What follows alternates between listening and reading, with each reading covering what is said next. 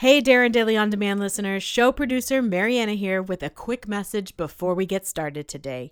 We love how much this podcast has impacted you, our most valued listeners. Like listener Kate Critchfield, who told us how when she came across the podcast, it was the first time she connected with the content and the podcaster. Kate said that when she started listening, it marked a change in her life where she felt more empowered to do good things, be healthier, and keep learning. If you love Darren Daily On Demand like Kate, don't keep it to yourself. Instead, we ask that you please leave a 5-star review on the podcast platform where you're listening right now and share it with the people closest to you. You never know when they might need to hear an uplifting or even a gut punch type message in their life. And again, thank you for being on this continual growth journey with us. We love becoming better every day right alongside you. Now let's get to today's episode.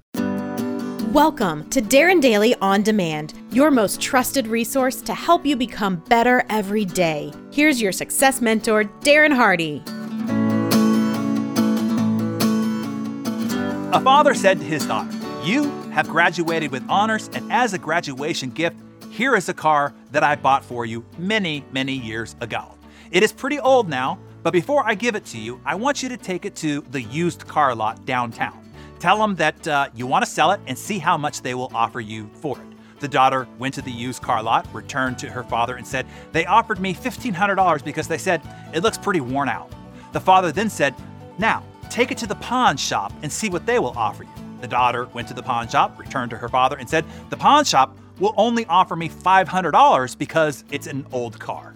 The father then told his daughter to go down to a car club and show them the car.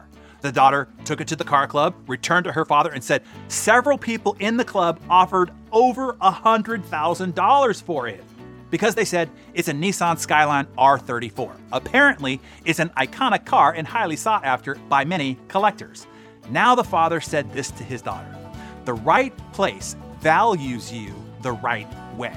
If you are not valued, do not be angry or discouraged. It only means you're in the wrong place. Those who appreciate you are those who know and see your value.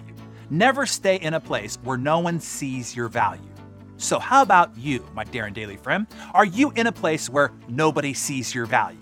Not just an employment situation. How about a client relationship? And not just at work. How about a friendship? Maybe even a love relationship? If you are first certain that you are bringing great value to the table, that's where it has to start. Often people aren't being valued because they're not delivering any value. So you got to check in on that first.